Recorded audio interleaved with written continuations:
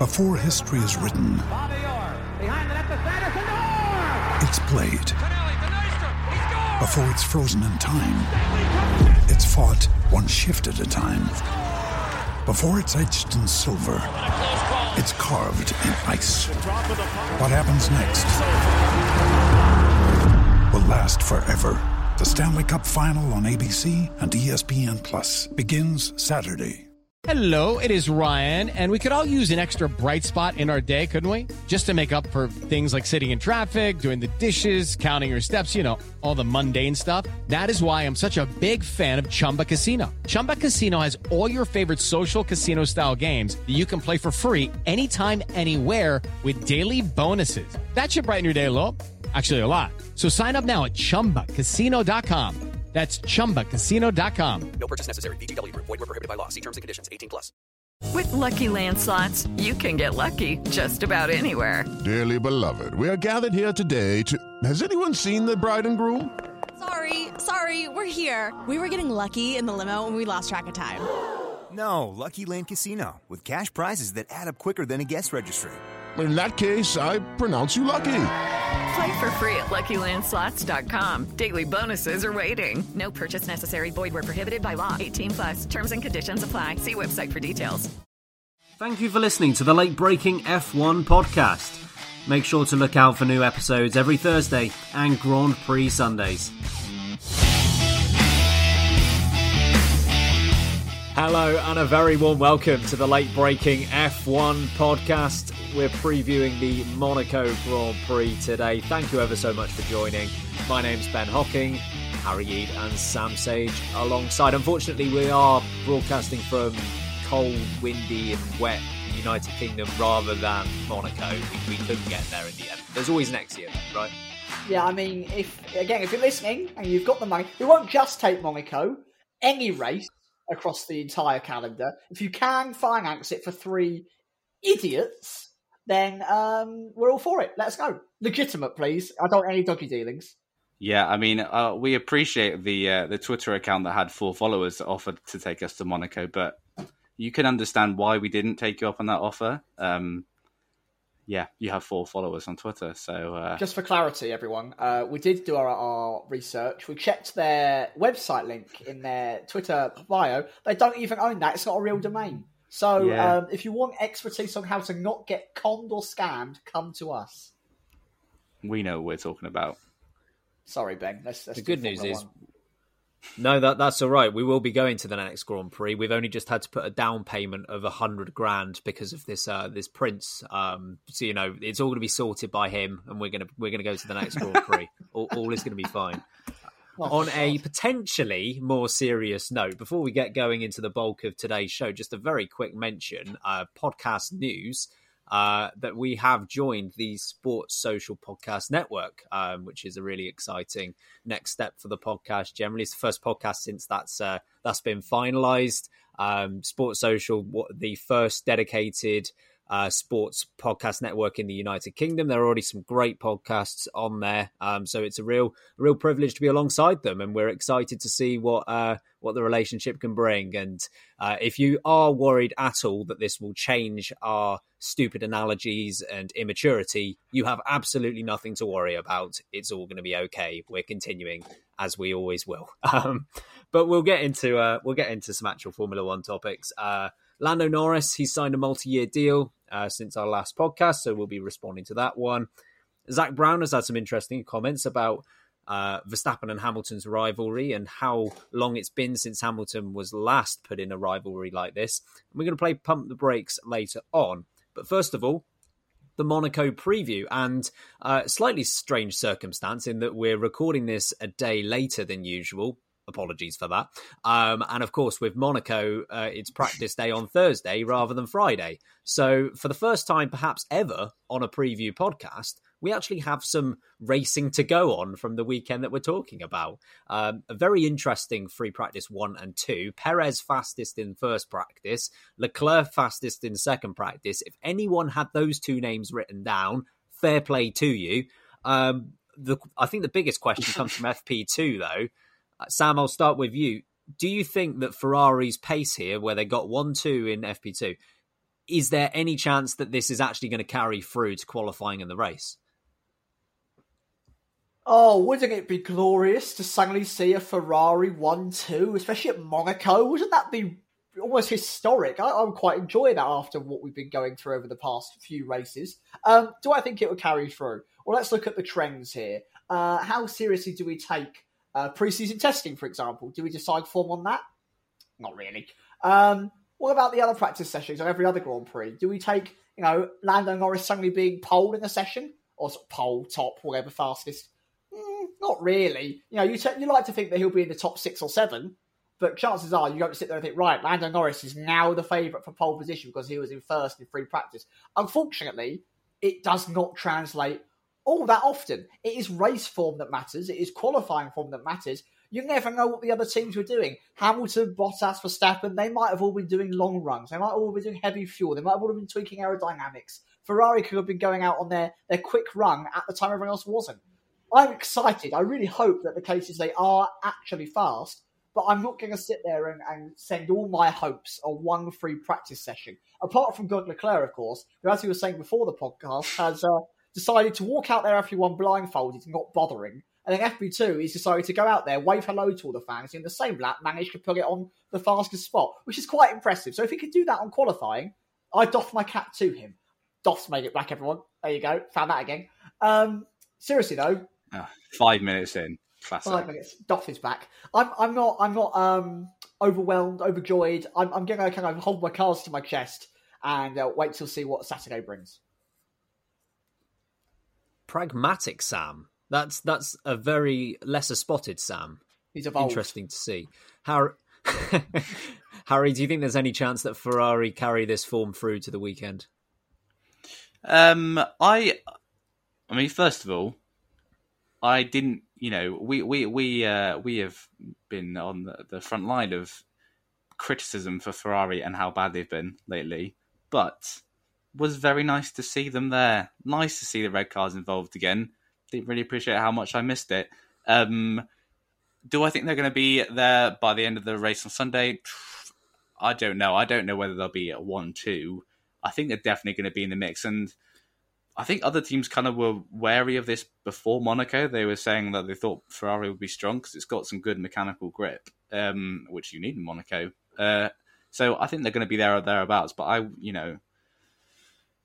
would be a bold person to say that it's not going to be either Verstappen, Hamilton, Bottas, Perez who fill out that first 4 rows. I'm not going to say Ferrari won't be involved in that, but compared to where Ferrari have been for the past year and a bit, it'd be really bold to say that they are suddenly going to leap these 2 teams. Although after practice today, I think both Mercedes and Red Bull were pretty surprised by what Ferrari had done. So maybe it is going to happen. But I mean, as Sam mentioned, Leclerc was pretty impressive considering he lost all of FP1 basically through no fault of his own. And he still came out in FP2 and beat Sainz, who's also looking very handy, I've got to say. It's great. Love it. It could be a 3-team battle for pole position. Quali's going to be... Oh, you've done it now. Sorry. Sorry. Hamilton's going to put it on pole by half a second, Harry. Sorry, guys. I mean, I haven't predicted it. I said it could be. Yeah, but if you say it could be, it's not going to happen now. Predict Hamilton half a second on pole, Harry, or else you're off. You're off the team. You're banned. Okay, fine. I think it's going to be. It could be potentially interesting. Do you read too much into FP2? I mean, growing up, my mum installed 2 things. Really, taught me 2 things. Firstly, treat others how you want to be treated, and secondly, don't read too much into FP2 times. And I wondered where that was going. I'm afraid though, I'm going to disappoint you, Mum. I'm going to go against you here because I believe the hype. Sorry, Mum. I believe the hype here. I think Ferrari are onto something. He's on the hype train. No, I'm not necessarily saying the conductor of the hype train. It's the place for trains. Jarno Trulli did win in Monaco after all. But, I'm not necessarily saying that they will go ahead and win this race, or they will get a 1-2, or they will get pole position. But will they be in the mix? Yeah, I think they will be. I figured they would be strong this weekend, and in that I thought they were comfortably going to be the third best team. I thought they were going to elevate themselves ahead of McLaren and the chasing pack on this race weekend specifically. But I didn't think that they would be this good. And, yes, you have to look at this as only free practice, but ultimately, Monaco, we know it's pretty difficult to overtake at Monaco, which gives Charles Leclerc particular, also Sainz, but mainly Charles Leclerc, it's a very good situation for him because it's a difficult track to overtake, and he just happens to be a god when it comes to qualifying. So if he can stick it on one of the front few rows, and one of the weaknesses of the Ferrari to this point is tyre wear. Generally, they're not as strong at the end of stints as they are at the beginning of stints comparative to the rest of the teams. Even if that's the case, Monaco's is generally all right to be that way, because where are you going to overtake unless you make a pretty awful error or you get beaten in the pit stops? It's hard to get past another car. So if Charles Leclerc can have one of his typical qualifying sessions, keep one or two faster cars behind him potentially, he could be on for a really good result. That Ferrari does seem to be taking out the power unit, because the power unit seems to be much, much better than last year, but still seems to be one step behind a few of the other teams at this point. But on a circuit like Monaco, where that isn't really much of a factor, it seems as if the car that Ferrari have underneath them is really shining. And we're actually seeing that as well, potentially with Alfa Romeo as well, in that Alfa Romeo have been in and around the top 10 in both of the first two practice sessions as well. Of course, they also run the Ferrari power unit. It's indicating perhaps that on these types of circuits, that could be where the likes of Ferrari thrive this year. So I'm not going to go out on a limb and say Charles Leclerc is going to win his home race, because his Monaco curse will strike at some point. But I will say that they are in with a fighting chance of being in that mix with Red Bull and Mercedes. Interesting to see. I mean, moving on to Mercedes and Red Bull, of course, Hamilton has the advantage in the championship, having won 3 of the first 4 races. It's still fairly early in the season, bearing in mind we're getting through 1,700 races this year. But Sam, do you think that Max Verstappen needs a victory here just to stop the 2-race win streak of Hamilton? Yeah, 100%. The first 3 races were very much ping and then pong. It was very much back and forth. And then, and then in Hamilton that order, kind of, decided that in that order, it's like pong and then ping. Decided that I don't want to play. Pong a different game entirely. We'll move on quickly, folks. Decided that I don't want to play ping pong with you anymore, Max. I'm going to go play on my own against a wall, and I'm always the winner that way. Verstappen 100%. Don't call Valtteri a wall. That's not fair. Oh, sorry, Valtteri. It gets worse for you every week. Look, they've even taken me on in the team. They've given me this because they're like, right, Sam, you're coming down a Mercedes now. Back to the point. Sam is wearing a Mercedes top for audio listeners. Yeah. Back to the point at hand. Yes, Max needs to beat Hamilton here, because otherwise we end up facing a possible option where we go from having a 14-point gap to a 21-point gap. I mean, Ben, you did the calculation over the week, I think. How many times has Hamilton DNF through reliability since the hybrid era? Was it 4 times or 6 times, something like that? Is it reliability? It was ridiculous, whatever it was, yeah. It's like once every 18 months he has a reliability DNF. So unless Hamilton puts it in the wall at Monaco, which doesn't happen often, folks, Verstappen needs to bring his A game here, and Verstappen needs to deliver. Whereas Verstappen has put it in the wall at Monaco relatively recently. Verstappen has not had a flawless time here at Monaco either. So he needs to turn up. He needs to make sure that he gets hold of those extra points and keeps that championship alive, because we know that Hamilton is having the best start to a season he's ever had. That's scary. Well, he's already won 7 flipping titles previously. So the fact that he's already doing better than normally is terrifying, because we know Hamilton usually eases himself into a championship. So if this continues that momentum, I'm scared for Verstappen. He needs to get those points in while he can and take advantage of tracks that Red Bull usually are big favourites at, Monaco being one of them. And I think with Verstappen's drivability, with how Red Bull are performing, he could be with a real shot of it. But yes, he needs to win. Harry, again, looking at this as still very early in the season, so I'm not suggesting that it's a must-win, but in terms of momentum, do you think this is a really important one for Verstappen? Yeah, I think you're right by saying it's not a must-win. I think with Monaco as well, it's so much easier to throw away points than it is necessary to, I guess, gain them.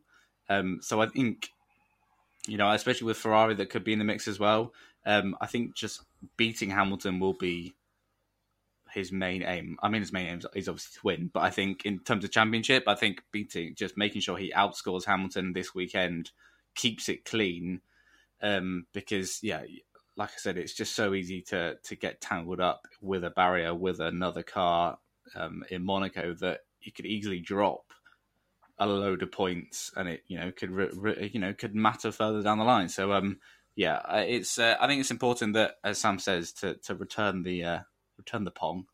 There's a lot of ping being thrown at him, so he's gonna return the serve of Hamilton. I think. I think that in that sense, it is important for Max to at least outscore Lewis this weekend, because, as Sam said, it's terrifying that this is Hamilton's best start to a season.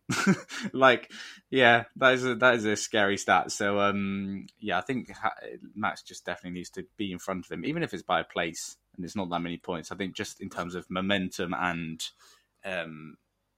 even just the mental games, I think it would just be important for him to do that. So, it's going to be a tricky one for Red Bull in general, I think, because I think they didn't necessarily factor in Ferrari to be quite so quick. Again, early days, they'll probably stuff it up on Saturday. But it's a tricky one, I think. Yeah, this isn't one I want to call a must-win just because, if it was the fifth race of a 16-race season, fair enough. We're supposed to be getting to 23 different races this year. So there's such a long way to go that it's tough to say that anything at this point of the season is must-win. Having said that, if we're looking back at the last time that Hamilton had a serious contender for his championship, and that would be Sebastian Vettel in the 17 and 18, we saw that Vettel was competitive with Hamilton throughout probably the first 2/3 of the season before Hamilton pulled away at the end of the season, and Vettel, through mistakes of his own, but also Hamilton's brilliance, couldn't keep up. If Hamilton still has that left in his locker towards the end of this season, Verstappen's going to need to at least be level or close to level in order to compete with that. He can't let Hamilton get away at the beginning of the season, because I don't see... Hamilton's a great leader of a championship. He very rarely gives you errors and gives you mistakes in which you can fight it back.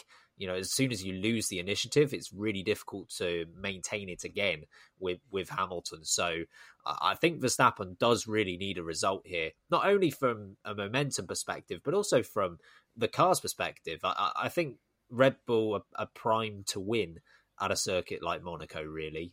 They've been strong there over the years. So, if this is a circuit where Red Bull end up being slightly better than the Mercedes, then he has to take advantage of that, and he can't afford to do what he did a few years ago when Daniel Ricciardo went and won this race, in some part because Verstappen messed up qualifying. So he really can't allow for anything like that to happen, really. And just to say, with it being this early in the season as well, it's very interesting what it does to the numbers depending on who wins. So say Hamilton wins this race and Verstappen's second. That means Hamilton has won 4 of the first 5 races of the season. That's incredibly comprehensive. That's conclusive. 4 out of 5. If Verstappen wins this race, then Hamilton's won 3 of the first 5, which, at that point, 3 versus 2, it's actually very close and there's only 1 in it. So it's actually, depending on which way it goes, it almost brings 2 different narratives into the equation, depending on which one wins. So, I think Verstappen he doesn't necessarily need a win, but it would be very, very handy at this circuit. And with that, let's get on to some bold predictions. Sam, what have you got? Sorry, I just had seeing how I look bold, and it is a fantastic look for me. Bold predictions. It's Monaco. We're going mighty bold. So, ready? Seatbelts on, tin hats, We're going to be here for a minute. Get your pads out because we've got to follow a bit of a story here, folks.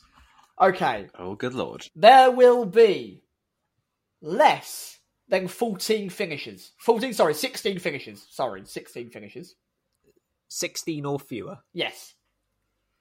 Because of this, there will be at least 3 safety cars. Yeah. We will also have 1 red flag. And the top 5 finishes will all come from different teams.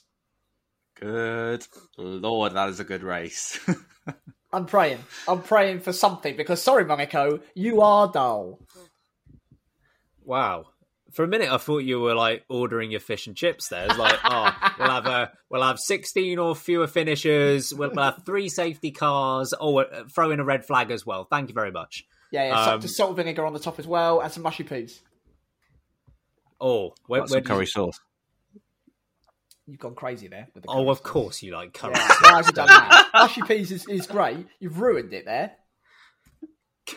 Curry sauce all over your brunch bar. Good God. Folks listening, tweet us or over on YouTube. Curry sauce and mushy peas. What do you prefer with your fish and chips? Let us know. Day off. Anyway, that's I was going to say it's a fairly bold prediction, but I don't think that's doing it justice. That is a very bold prediction. Spicy. And if it comes, I hope you're right on this one, Sam. I really hope you're right. Hashtag Harry, pray what for have you Sam got? prediction. I'm gonna regenerate. Not sure what the right word is here. A previous bold prediction that I've already had this year. I'm gonna go for it again. I'm gonna say the top 15 is gonna be covered by a second in Q. I'll say Q1 this time because Q2 didn't work. So I'll go for Q1. Top 15 covered by a second. It's gonna happen. Love that. I thought for a moment you were going to say that the top 15 will be covered by a second in Q3, in which case that is very, very bold. But yeah, I'm interested. I hope you're right because that would potentially lead to an exciting race. You know how beautiful that McLaren livery is going into? It's a beautiful livery. Oh, yeah. I love it. And it's so sad because it's going to score no points at all. And because I figured you were going to go quite bold with this, I've also added an extra bold element to this, and that is that Sergio Perez will not score any points either. So those 3 drivers, the 2 McLarens and Perez, no points between them. Oh dear. Folks, just let it be heard now. Bing, bing, bing. Bing, bing, bing. This is Late Breaking's most bold prediction series, I feel like, for a long time. And we like to bring the bold. We've absolutely Phil Mitchell'd this one. Okay, good. Oh. Well, yeah, I think you're right. And I think there is a theory here that the potentially worse race we get, the more we compensate for it in bold predictions. Well, we'll see what poll 1, 2, 3 can bring up. Sam, what have you got? Poll will go to Maxi Verstappen. First place will be Maxi Verstappen. Second place will be Lewis Hamilton. Third place will be Charles Leclerc. Fourth place will be Lando Norris. Fifth place will be Pierre Gasly. That's right, I've done the whole top 5, folks. Oh yeah, a poll 1, 2, 3. Sam's done a poll 1, 2, 3, 4, 5. Since when has that been a thing? Top 5, all different drivers, all different teams. Okay, that makes sense. That makes sense. What have you got, Harry? For pole position, I've got Charles Leclerc. But Verstappen's going to win the race. Hamilton's going to come second, and Leclerc's going to come third because Ferrari and strategy are a potent combination. Well, it is if they only salvage third place. I think that'd be a win for them. Oh dear. I just think Charles Leclerc is good in qualifying. You know, he's normally getting up to 4th place or something like that. If he does that again with the current pace they have, that's pole, surely. Got to be pole. Well, yeah, it will be pole, and then they'll put him on plan Q plus 8 laps, and then it will all go to nothing. But I'm all aboard the Leclerc train, not in terms of qualifying, because I've got Verstappen on pole, and I've also got Verstappen taking the win, but I do have Charles Leclerc finishing second place with Lewis Hamilton rounding out the podium. Christ on a bike, what is happening to this channel today? I've got to say, Sam, I have not heard the phrase "oh my giddy aunt" in a long time, and it is underrated as hell. It is. Yeah, I think my grandma might have said that 5 years ago to me, but apart from that, I've not heard it. I've not heard it since. Tells you how old I am, folks.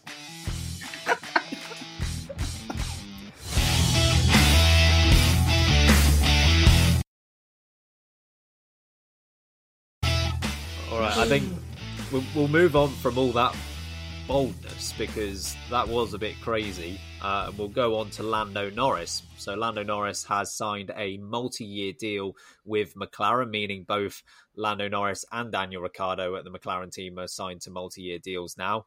An interesting one, of course. Lando Norris still very young, has been at McLaren for a couple of years, committed a few more years now. Sam, do you think that this is a good thing for both parties?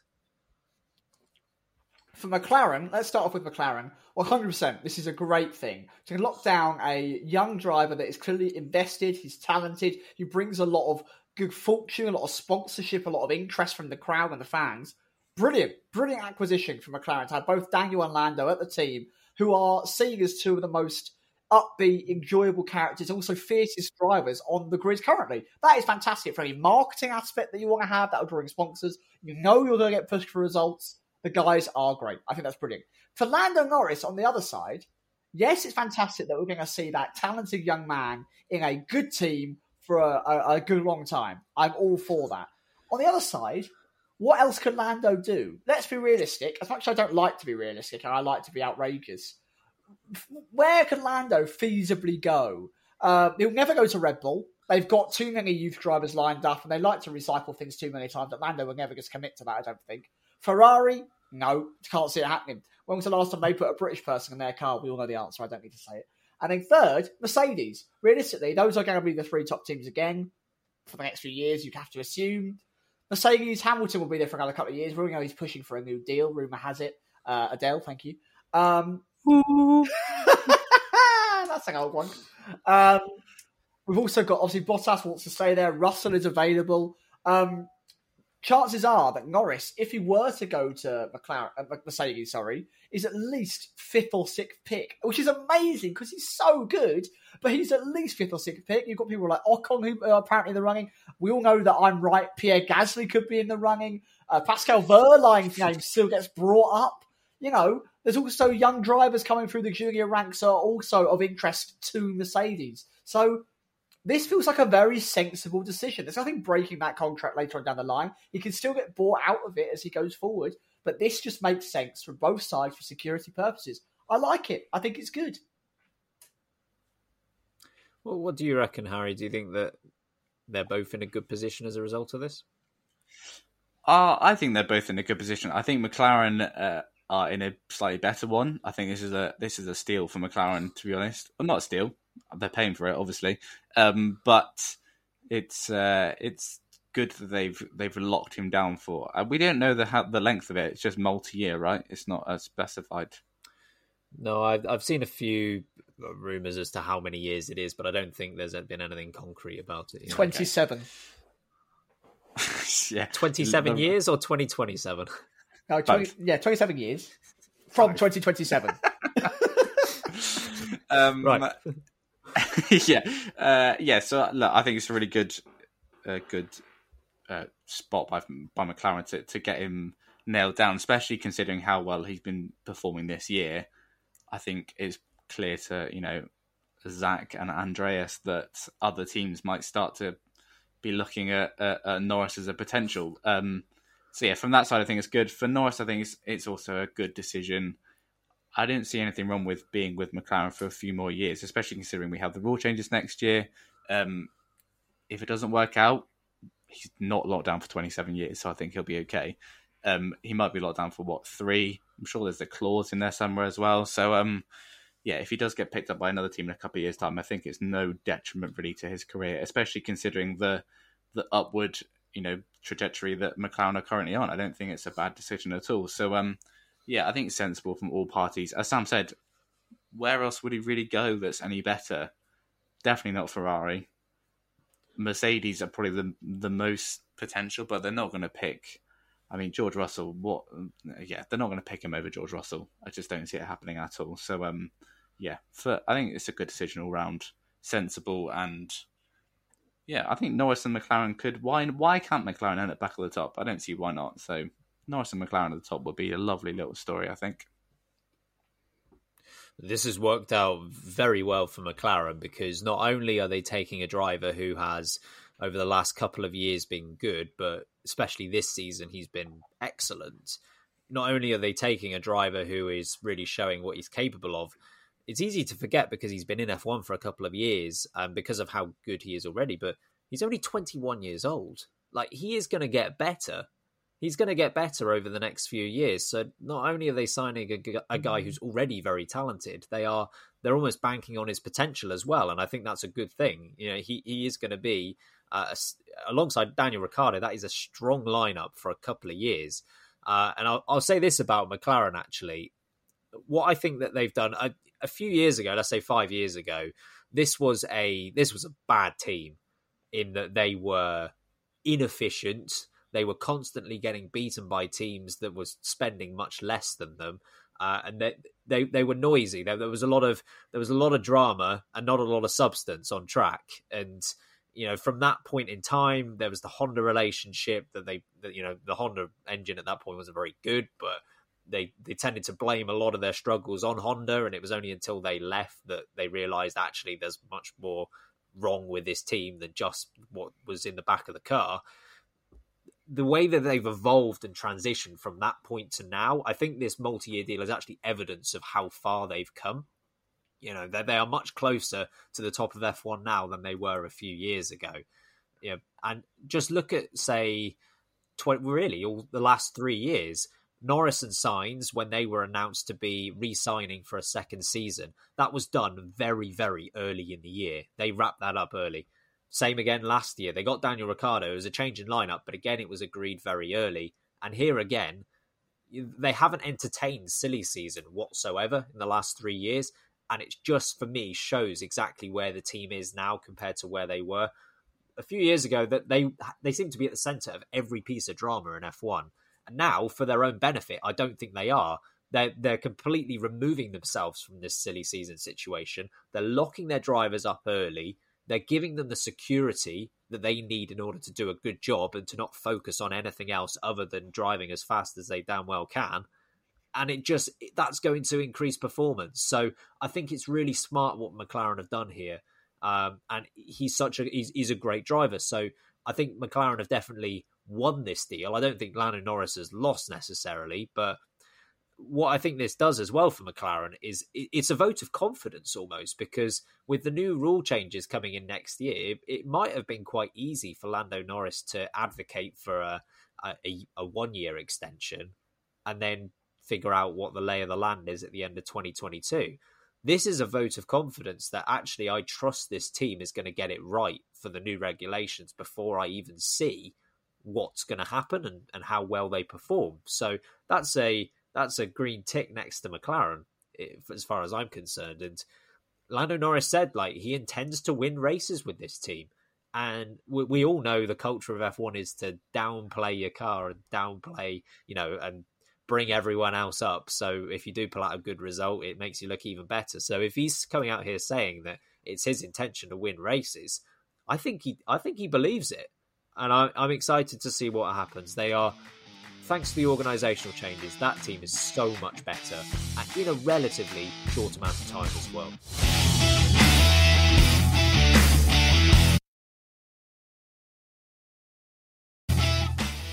We're staying with McLaren for our next topic because Zak Brown had some interesting words about the Hamilton and Verstappen rivalry, saying that it's the first time that Hamilton has been pushed by a rival in this way since Nico Rosberg retired at the end of 2016. Now, of course, a few years have elapsed since then. So, Sam, do you agree with what Zak Brown is saying here? No, I think that is so insulting to Sebastian Vettel. I know that Vettel was past his peak. He's definitely not the caliber driver that won 4 titles in a row.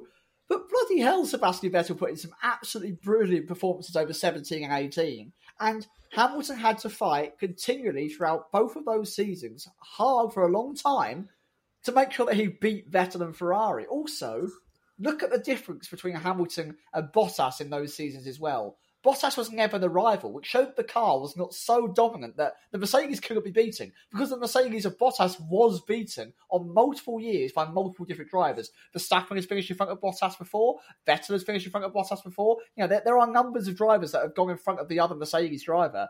Hamilton, for the last God knows how long, I'm losing count, has been ahead of all that. And Vettel, Sebastian Vettel, considered one of the greatest of all time, is up there on all the charts of all the stats, can still do well wheel to wheel. Pushed him hard. I think I'm a big fan of Zak Brown. I think this is a really poor way of judging a certain element, and I think he just wants to get himself a little bit in the headlines. I think he wants to downplay just how good Lewis Hamilton has been and just how good Sebastian Vettel was. This is a silly comment to me, and I don't really know what. So like McLaren doesn't like Lewis Hamilton anymore because Lando Norris keeps making these dodgy comments about him, and now Zak Brown is making these comments about him. It's just a bit silly. You're just downplaying absolute greatness at the top of Formula One at the moment, and I'm not a fan of it because I think he has been pushed, and I think he's triumphed, and I think you should appreciate that.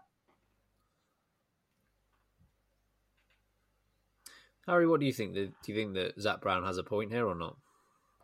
No, I mean, not particularly. I think, if you look at the last 2 years, nothing ever in F1 is ever easy. So I think using the word easy is a troublesome way of describing anything.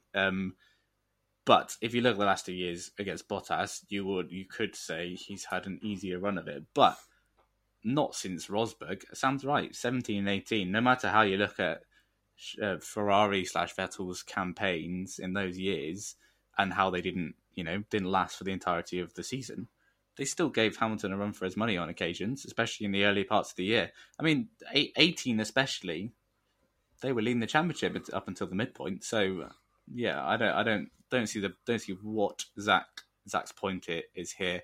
Maybe it is because it was never a full season of Ferrari challenge. It kind of petered off towards the end. But we could say the same for Rosberg. Rosberg in 15 didn't really challenge all the way. It was only in 16 he finally got it all together. So yeah, odd comment. I don't know the context to why he said that, but yeah, it's unfair to say that for sure. As I said, maybe the last 2 years you could make an argument for it, but again, I don't believe that's Hamilton still has to work for it. Every race is unfair to say it's easy for him. So yeah, not sure what you're on about there, Zach, mate. Yeah, I mean, everyone's entitled to their own opinions on this, and maybe he thinks that Hamilton always had the measure on Vettel, even if the points didn't show it, and maybe he doesn't have that same confidence in Hamilton here with Verstappen. I'm not too sure. Maybe he just has some form of memory loss, and he just doesn't remember the Vettel years or something. But Sebastian who? Exactly. I can't agree with Zak Brown here. I don't think he's right with this. You say, Harry, maybe he looked at the Ferrari years and see that Vettel didn't quite have enough to take that fight through for the whole season, which is true. But then if that's the case, why is he making this comment about Verstappen, who has taken it to Hamilton for a grand total of 4 races? It's even... He would still have to go another 10 races or so to get to the point where Vettel started to drop off in 2018. So I think this is a wildly premature comment from a Verstappen-Hamilton point of view, and it's also just a complete erasure of history from 2017 and 2018. What's interesting here is that Rosberg retired in 2016, so this is the 5th year we've had since Rosberg retired. And after 4 races of the season, this is Hamilton's second best start compared to, the number of points between first and second. It's his second best of those 5 years. If you were to look back, it's only 2020 when after 4 races he led by 30 points that he's actually had a better start in the year. If you were to go back to, say, 2017, after 4 races, Vettel had the lead in the championship by 13 points. Again, if you go back to 2018, after 4 races, Hamilton did hold the lead, but it was only by 4 points. And 2019, Valtteri Bottas had the lead of the championship by 1 point after 4 races. So, this Hamilton and Verstappen, this Verstappen and Hamilton rivalry to this point has been great this season. But it's also, in terms of points, the second best of the last 5 that Hamilton's had. I think this was crazy. The 2018 season in particular, I've been pretty critical of Vettel in the 2018 season, but in a weird sort of way, it's actually that criticism is a compliment, because I criticised the mistakes he made in 2018 quite a lot. But the only reason I do that is because if he didn't make those mistakes, he had the pace to win that championship. He had it. If he cut out those errors, I think he probably had enough to at least take it to the distance, if not win that championship. So if I'm critical of that year, that's why.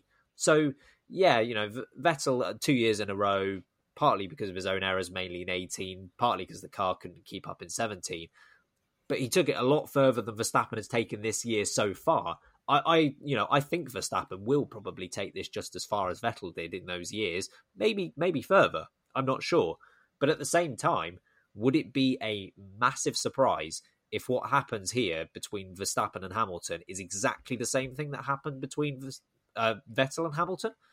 I wouldn't be shocked by that. So yeah, I don't know. I don't know whether he's playing mind games.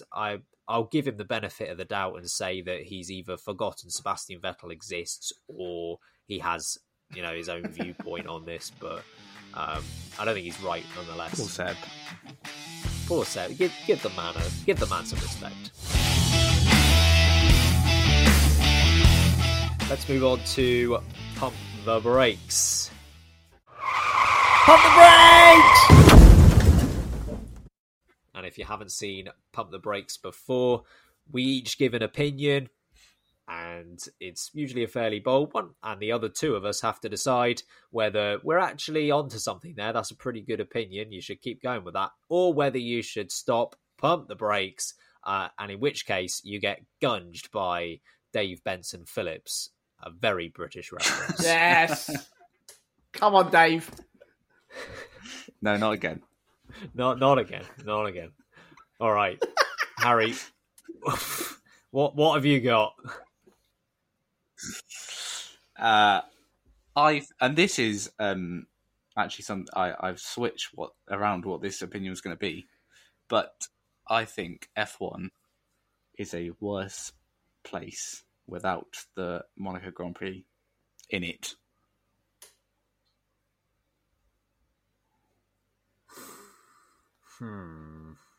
Stumped, ladies and gentlemen. They are stumped. So you're saying that F1 is a worse place without the Monaco Grand Prix on the calendar? Yes. Sam, what do you think? I can't believe you've made this your statement. How can you stand by this? I can't believe you've done this. I mean, I would like you to start the car with the handbrake on. I don't want you to go anywhere. There's no brakes that need to be pumped. You're not going, mate. You're going nowhere. I'll take the keys off you. Sorry. Look, Dave, that tidal wave of gunge. Yeah, you can let it go now. That is ridiculous. No, sorry, Harry. I completely disagree with you. We had a great season last time out.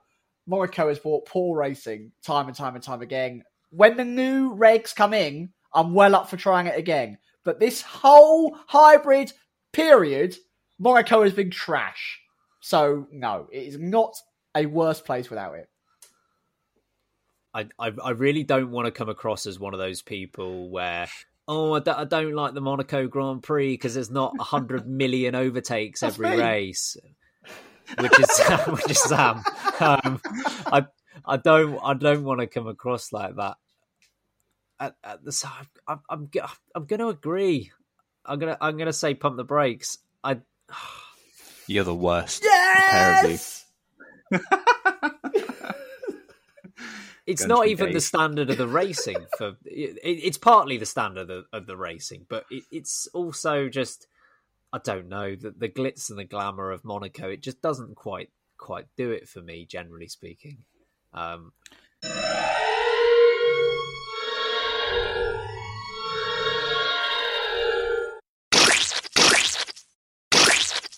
I just realised today that I'm watching practice. I was like, I missed it.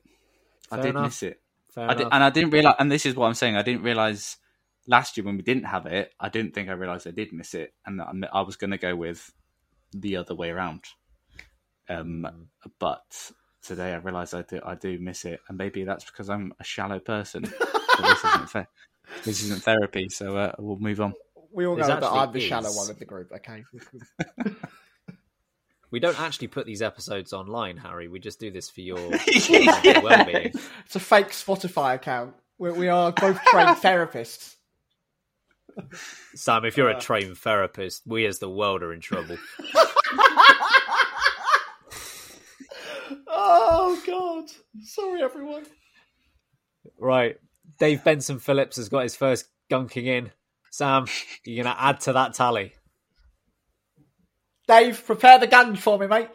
I think that if Red Bull had fired Christian Horner in 2016, Red Bull would have won one more championship by now. Blimey. I think I'm going to say pump the brakes only because of the date. I think that would have been too. It's only 3 years after. I think there's potential reason to now, but not 2016. No. Sorry, but I agree. I agree with the general sentiment of your. That's fine. Of your I'll take argument, that. yeah. I'll take that. Dave, a small gunging. I light gunging for Sam. I'm actually going to pretty much follow suit with what Harry said there. I'm going to say pump the brakes, but I also don't think you're completely wrong. I think you're onto something, but I wouldn't quite stretch that far. Excuse me, Dave. You just get the salt and pepper shaker of gunge, though. You just get a little seasoning of gunge, please. Thank you, Dave.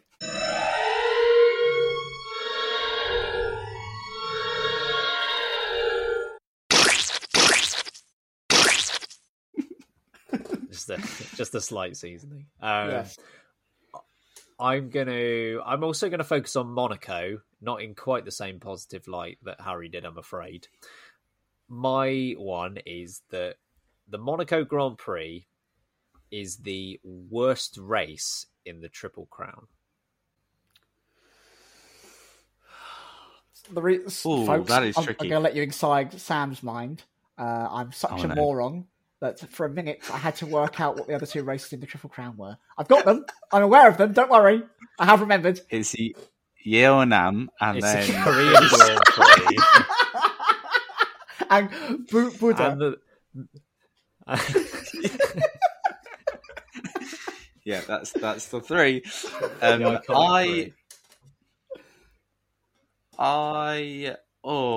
know. Because I would put Indy at the top, and I don't know whether I put Monaco second or Le Mans second.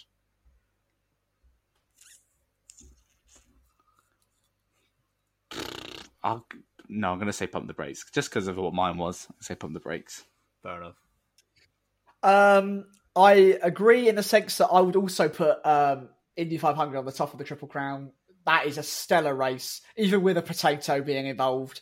It's bloody fantastic. Folks, if you don't know the potato reference, you need to stick around for a bit longer. You will find out throughout the podcast season. Just watch NBC. Oh, just watch NBC. You'll see one in a suit. And then this is where the difficulty comes in from. I am not a fan of Monaco in its current standing. But, I'm going to annoy so many people. I think Le Mans is really overhyped as a race in its current standing also. Because I think No, I'm so sorry. I think LMP1 cars, as incredible as they are to watch and as amazing pieces of machinery they are, it's just boring having them at the front. All the fun is with LMP2 and the GT3 cars, and they don't actually get shown as much. And I love the concept, but also watching it is hard because I've got a life. I've got things I've got to do. I've got to sleep. And whole day? Yeah, I go to bed quite late anyway as an adult. I go about between 11 and 12 most nights. And then I will sleep, on average, 7 to 8 hours. I've missed a lot. And I don't know what's going on. So, Because of that, Monaco's done in 2 hours, and even if it is boring, it's 2 hours. Whereas Le Mans, if that's boring, that's 24 hours and I've had a nap in the middle. So, Ben, pump those mofo brakes.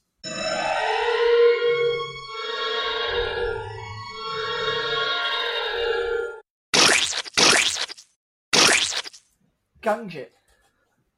We've gone gunge crazy today. It's a triple gunge. Absolutely crazy. Yeah. Dave's having a great time. I appreciate the opinion on it. My feeling behind it is that even if you do like the Monaco Grand Prix, I feel as if the 24-hour of Le Mans and the Indy 500 are more, I don't know what to call them, like stellar events, like these they stand out in their own respective calendars, whereas I don't necessarily think the Monaco Grand Prix is any more prestigious than, say, I don't know, the British Grand Prix or I don't know, another Grand Prix. Abu Dhabi. Here's a question for you.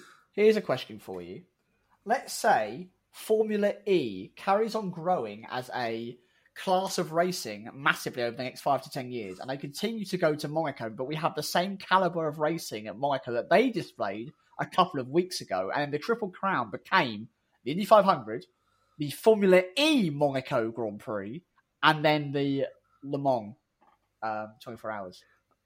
I'm not even sure, because I could be wrong here, but is the Triple Crown even like an official thing, or is this something that is actually it's not a real thing. So who makes that decision that that's now part of the Triple Crown? Me. Dave Benson. Yeah, Phillips. me and Dave. Right, yeah. Do we give the deciding vote to Ricardo Rosset or something? I don't really know what happens. I think it's a sensible idea. Yeah, him and Big Zonks are on the panel together, and that's it. We'll get in touch with Ricardo Rosset. We'll see what he thinks is the true Triple Crown of racing, and we'll get back to you as soon as we find out. Well, that's a very serious note to end on. Well, we're going to be back, of course, after the Monaco Grand Prix. Are you going to be there for that one, Sam, or not? I can't remember. I don't think I will be, folks. I'm not going to say it live just in case someone listens, but chances are I won't be there. Okay. Well, he hates Monaco that much. In that case, you should definitely tune in then, without a shadow of a doubt. Sam, if you wouldn't mind getting us out of here for this one.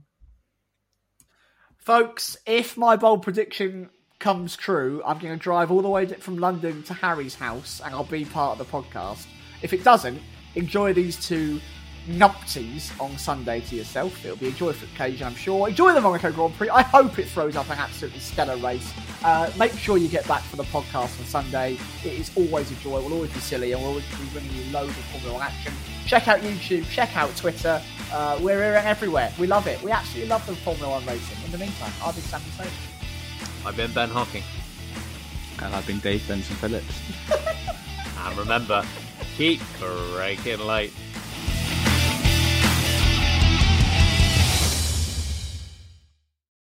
Sports Social Podcast Network. Hello, it is Ryan, and I was on a flight the other day playing one of my favorite social spin slot games on ChumbaCasino.com. I looked over at the person sitting next to me, and you know what they were doing? They were also playing Chumba Casino. Coincidence? I think not. Everybody's loving having fun with it. Chumba Casino is home to hundreds of casino-style games that you can play for free anytime, anywhere, even at 30,000 feet. So sign up now at ChumbaCasino.com to claim your free welcome bonus. That's ChumbaCasino.com and live the Chumba life. No purchase necessary. VGW. Void where prohibited by law. See terms and conditions. 18+.